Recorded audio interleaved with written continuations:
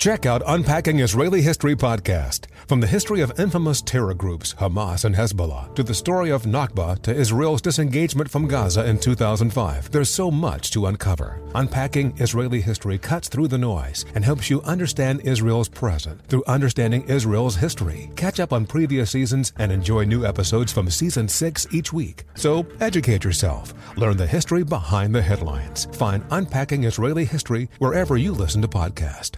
Have you heard about the social media platform for kids? It's called Zigazoo. It's a great place where kids like me can come together to make fun videos. Videos moderated by real people who review content before it's posted to the feed. I love the dance challenges. I love that it's kid-safe COPPA certified. I don't know what that means. It means it has built-in privacy protections for your online data. Zigazoo, the world's largest social network. For kids. Download the Zigazoo app today.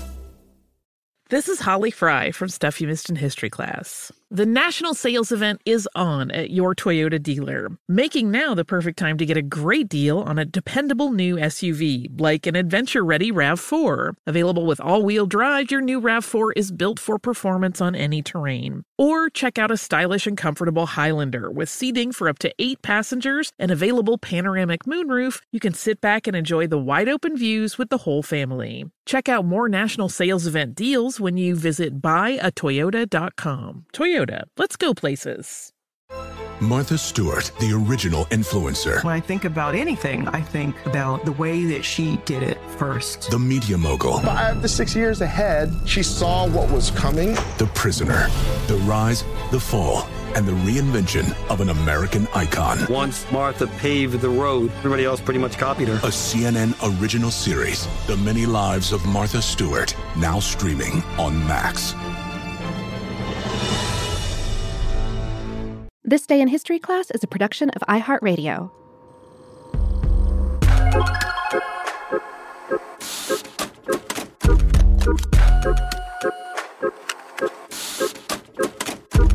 Hello and welcome to This Day in History Class, a show that uncovers a little bit more about history every day. As you probably just noticed, I am not Yves Jeffcoat, nor am I Tracy Wilson. My name is Gabe Luzier, and I want you to know up front that I have a huge respect for all the work that Yves and Tracy put into making this show a compelling part of so many people's daily routines. I'm excited for the chance to pick up where they left off, and to continue delivering your daily dose of history. If you feel like you've maybe heard my unusual name before, it could be from my time as a researcher and guest host on shows like Part-Time Genius and Ridiculous History. One thing I learned from working on those shows is that history is never as stuffy and straightforward as we might expect. It's full of diverse characters, plenty of twists and turns, and just as much sadness, strangeness, and beauty as we find in the world today. I'm sure you'll see what I mean as we go along, but for now, let's get started with our first day in history class.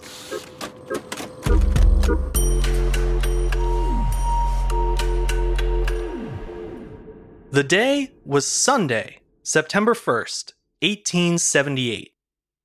A woman named Emma Nutt reported to work at the Edwin Holmes Telephone Dispatch Company in Boston, Massachusetts, and in doing so, she became the first female telephone operator. Prior to Emma, the work of connecting calls in the early days of telephones had been primarily the domain of teenage boys. This arrangement was a holdover from the beginning of telecommunications, when the majority of telegraph operators were male teenagers. However, phone companies quickly learned that while teenage boys had excelled in the speechless realm of the telegraph, they weren't the best choice when it came to actually talking to people. Customers complained the boys were impatient, gruff, and prone to swearing, so with the future of the industry on the line, the Boston company decided to try a different approach. Alexander Graham Bell himself hired Emma, poaching her away from a nearby telegraph office. Her patience and soothing voice made her a perfect fit for the job. After a short time with the company, she had reportedly memorized every number in the New England directory. This is quite the feat when you consider how few people today can recall even a handful of phone numbers by heart. Emma's success quickly paved the way for more women operators. In fact, her own sister, Stella, would become the second female operator just a few hours into Emma's first shift. Less than a decade later, the reign of the teenage boy had ended, and nearly all telephone operators were women. Many women welcomed the new career opportunity the telephones provided, viewing it as an improvement over domestic service or a job in a factory. But the work was never easy, and their employers soon conspired to make the job harder than it needed to be. As telephone operators in the late 1800s, Emma and her co-workers connected calls between a relatively small group of customers. As a result, a certain level of intimacy developed, and the operators became trusted sources of local news, weather reports, and even town gossip.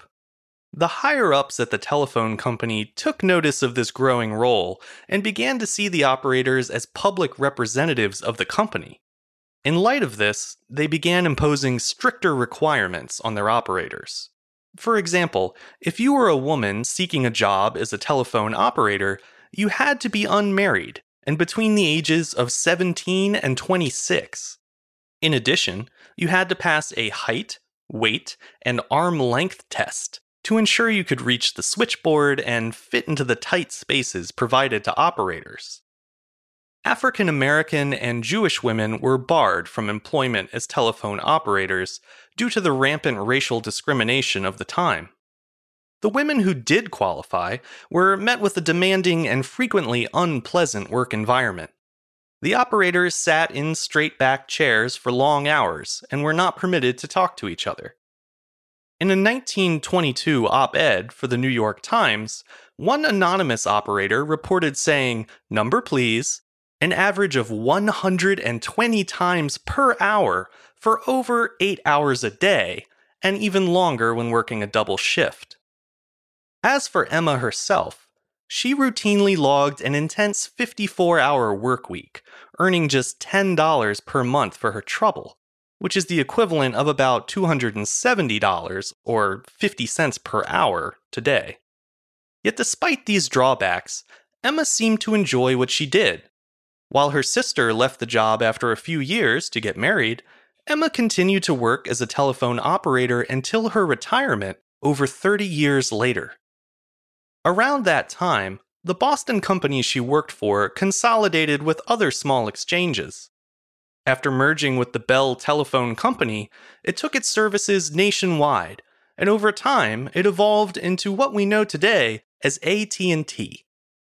As the number of phone users grew, it became difficult for human operators to keep up with call volume, eventually leading the industry to make the switch to automated networks. But Emma Nutt's pioneering work was not forgotten. In 2000, a synthesized speech system created by Philips Electronics was named Emma in her honor. Oh, and here's a quick bonus fact. The actress and comedian Lily Tomlin popularized a character named Ernestine the telephone operator in the 1960s sketch comedy show Laugh-In.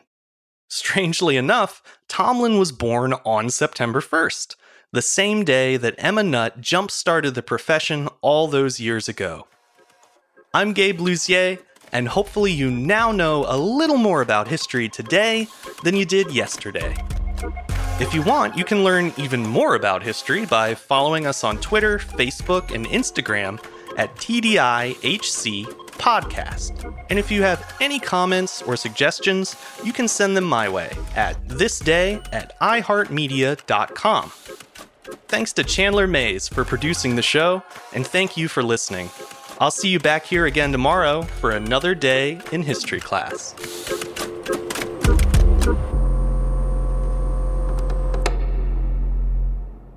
For more podcasts from iHeartRadio, visit the iHeartRadio app, Apple Podcasts, or wherever you listen to your favorite shows. Allstate wants to remind fans that mayhem is everywhere, like when the tailgate party shows up at your house after the big win. Everything's great until the hot plate gets too hot for the tablecloth. Now your kitchen's up in smoke. And if you don't have the right home insurance coverage, the cost to fix this could sideline your savings. So switch to Allstate, save money, and get protected from mayhem like this. Not available in every state based on coverage selected, subject to terms, conditions, and availability. Savings vary. Zigazoo has made me zigzag. What I mean by that is I swore I would never let my kids on social media. But now I'm setting them loose on Zigazoo. Zigazoo is a space for kids to post videos they've created and to share them with other kids just like them. Videos that are moderated by actual people. And since there are no comments or messaging, you don't have to worry about social trolling. Zigazoo, the world's largest social network for kids. Download the Zigazoo app today. Saturdays are for sunshine, especially for your ears. With another election, ongoing wars, and natural disasters, we know the news can be a lot to take in. And we're determined to share the bright side of humanity. Every Saturday, take a breather from the headlines and hear all the uplifting happenings across the world with 5 Good Things, a new weekend edition of CNN 5 Things. That means you can find this goodness in the same feed as 5 Things. Listen to 5 Good Things on the iHeartRadio app. Welcome to the Scene to Scene podcast. I am your host, Valerie Complex. Today, I am chatting with Ji Young Yoo. Ji Young stars as co-lead in the 6-part limited series Expats. I think I learn a little bit with every character that I play. I think usually I play a character and it causes enough introspection that I learn something about myself. I honestly can't gush enough about Freaky Tales. I'm so excited to share it with more people. If you like what you hear, be sure to review, like, and subscribe to the Scene to Scene podcast.